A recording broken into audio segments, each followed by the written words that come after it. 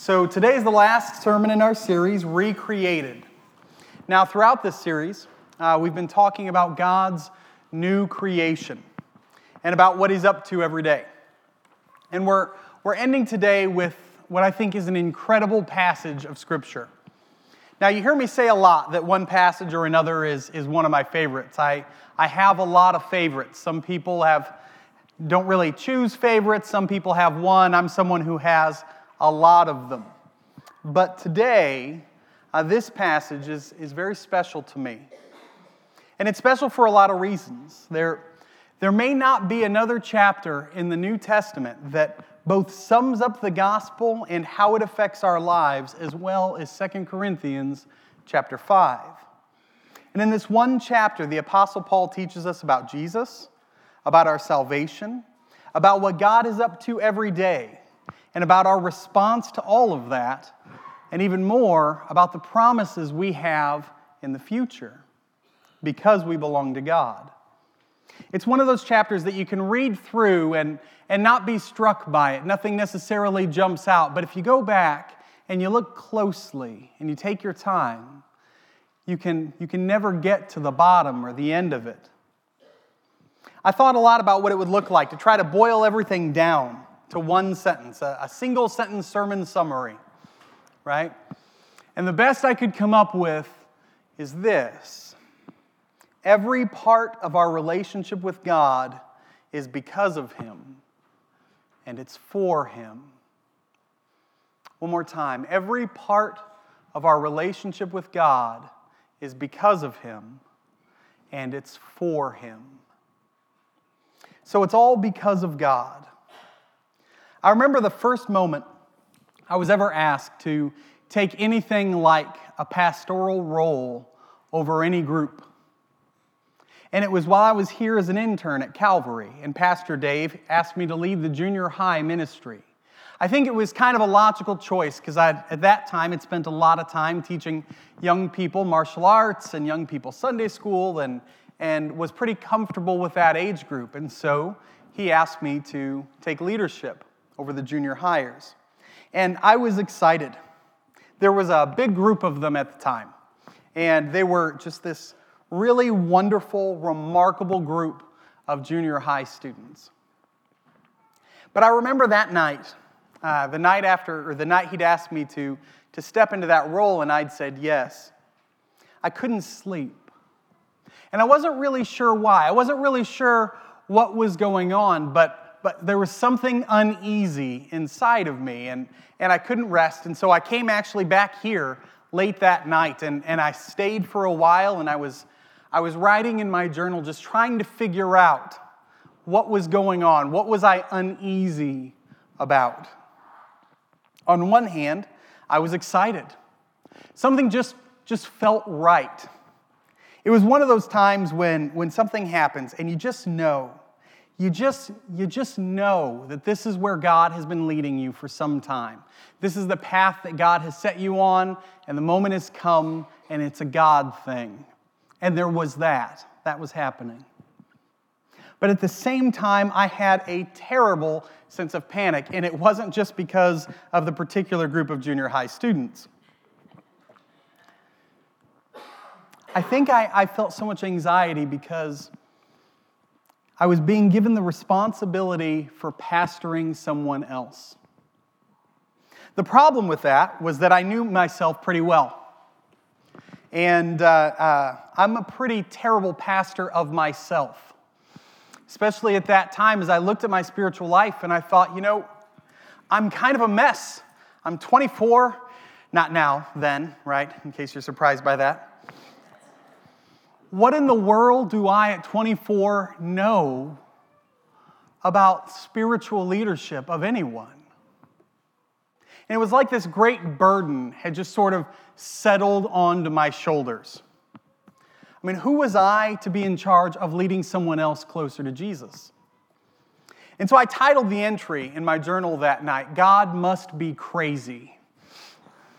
I did. I still have it. And I wrote and tried to figure out exactly what the bottom of this was. And I was getting all these thoughts out of my head when I realized something important.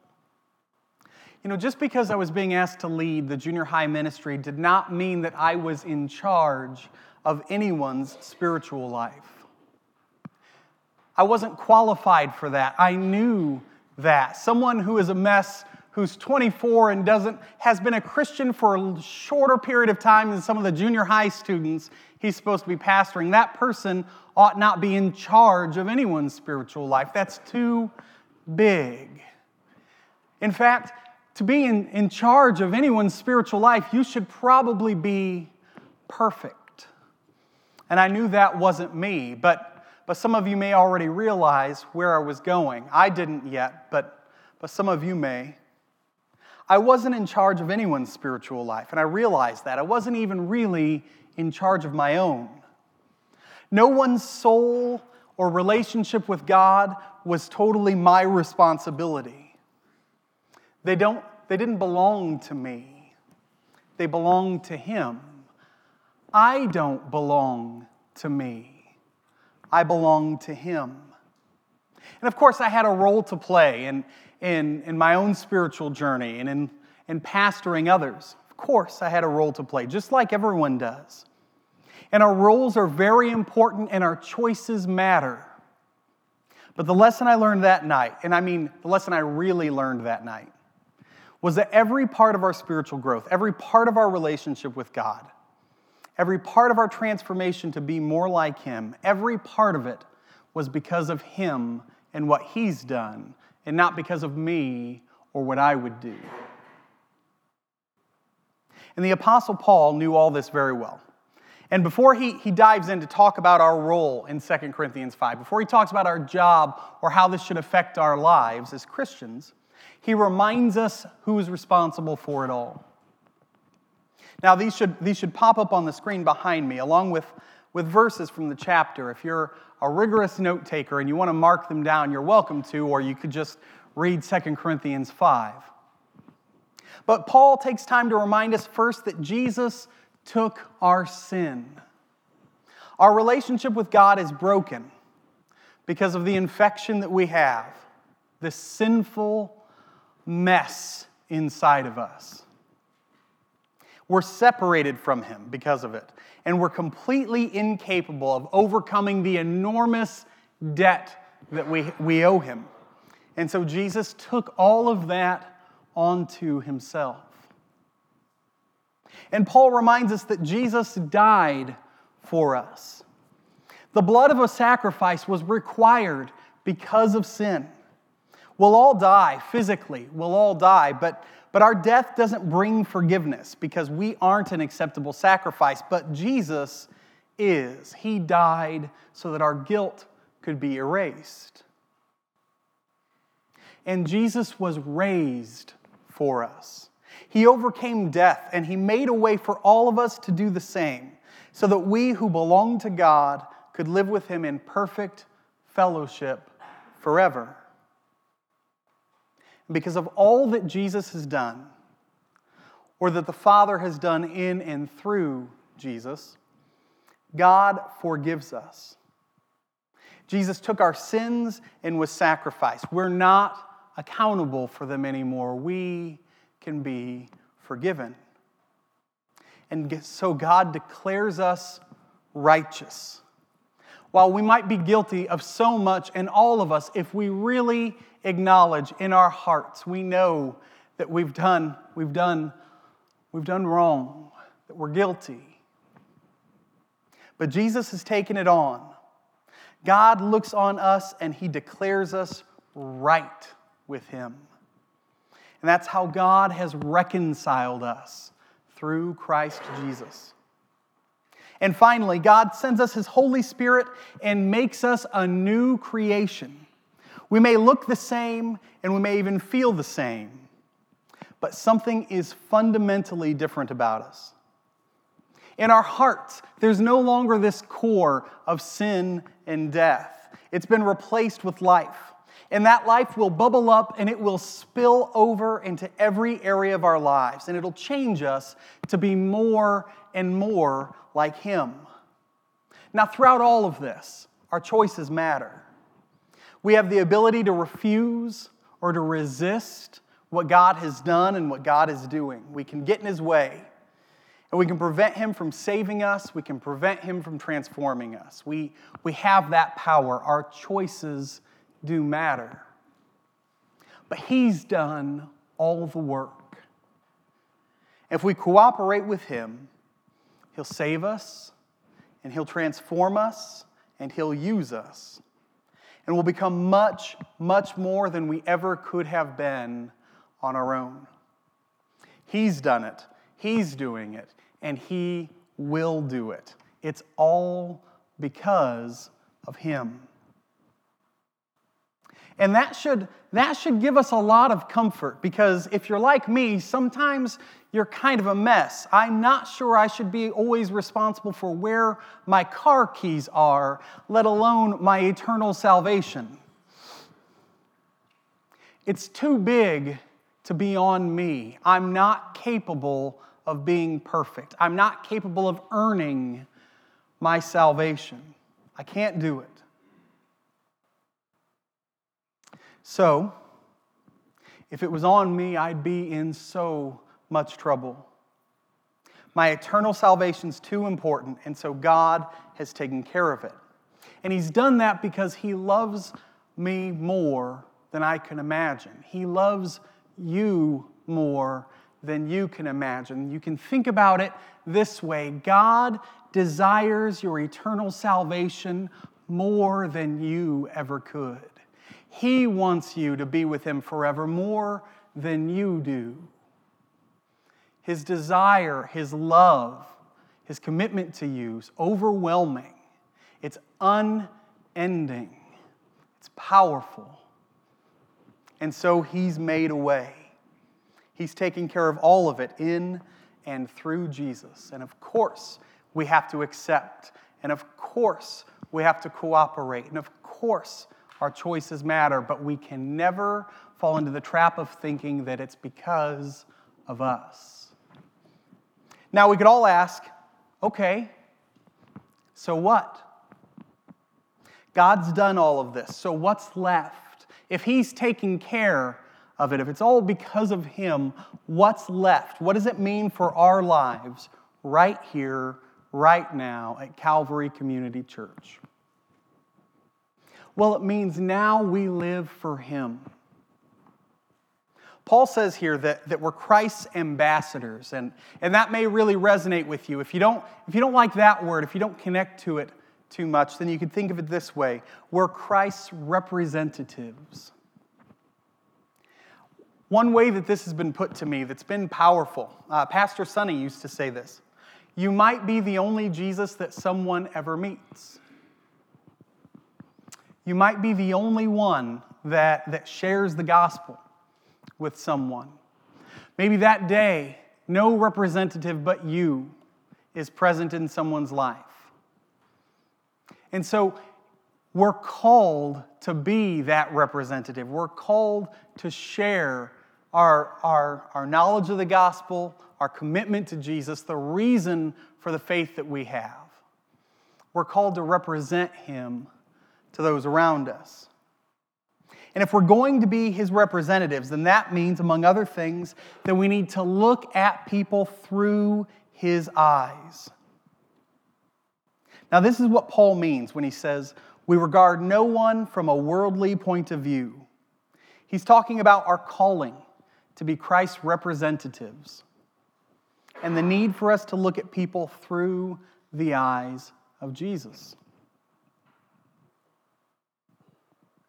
We need to look at people through His eyes. You know, it's so easy for us to get distracted.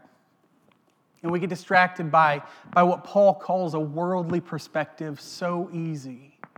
Because I can look at a person who's hard for me to love, that person who just drives me a little bit crazy. You know who I'm talking about. Maybe you know exactly who I'm talking about. You have that one person in your life. Maybe not. Maybe people in general, they just kind of bug you. We can get distracted and we can see people as enemies, or we can see them as obstacles that we have to overcome. But we're called to look at them through the eyes of Jesus, to see every single person not as an obstacle, not as an enemy, not as an irritation, but as someone who he loves so much, who's willing to die for them. We're called to see them as someone that he wants to speak to through us. We're called to love them the way that he would love them. To see each person as someone he loves more than we could possibly imagine. So it means we need to look at them through Jesus' eyes, but it means one more thing. Being his representatives means that we speak on his behalf. We have a message from God that we're called to give to everyone else. We're supposed to tell them, be reconciled to God. Now, here's what's interesting in this passage. We hear be reconciled to God, and we know what that means, right? That's talking about evangelism. That's talking about our being willing to say, listen, there is a God who loves you, who desires more for you. There's a God who wants to be with you forever. They love you so very much. He loves you so very much, he never wants to be apart from you. Right? It's our job to tell them about Jesus and about his sacrifice for them. The need to accept him as their Lord and Savior. All of that is true. But there's something else that's interesting here. Paul is writing the book of 2 Corinthians to Christians. He's writing to people that already believe, and he's saying, be reconciled to God. In other words, it isn't just that we have this message that we need to share with those who don't know. It's not just a message that we share with those who don't believe.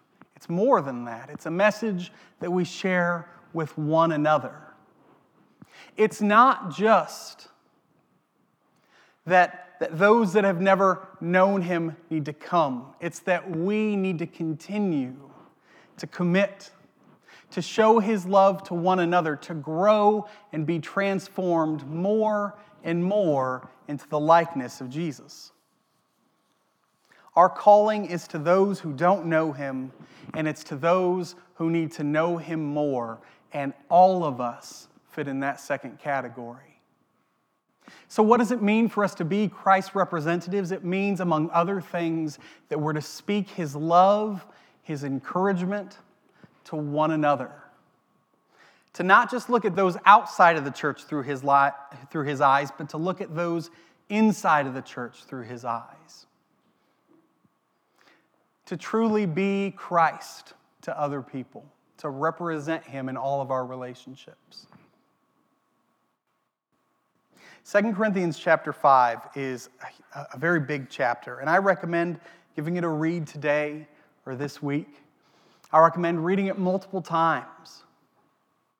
But what I really want you to get out of it today is this. Every part of our relationship with God, it's because of him. Yes, our choices matter. Our response matters, but it's because of him. And we, and every part of us, and every part of our lives is for him. So my encouragement to you today is to know that if you're a little bit of a mess, that's okay. I know we feel like we're supposed to hide that from one another. We're supposed to pretend that we've got everything under control and everything figured out. But if you're a little bit of a mess, it's okay. If sometimes you feel like you're not very good at this following Jesus thing, the great thing of it is that it doesn't all rest on you. He's with you.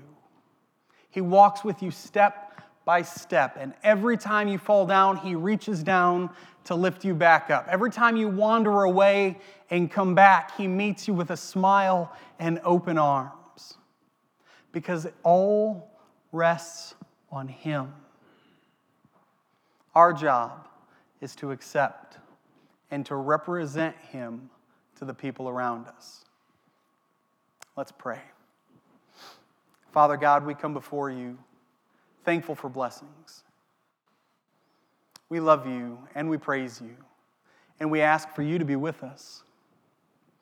Father, fill us up. Encourage us to greater love for one another. Lord, today we pray that we would have the words to say to encourage those women in our lives that have been mothers to us, have been formative to us. And Lord, we pray for all of the mothers here that they would be encouraged today to know that the love that they show to their family is a love that you have gifted them with and called them to. You're one of the ways. They're one of the ways that you love your people. Lord, we praise you. We pray all this in your Son's holy and precious name. Amen.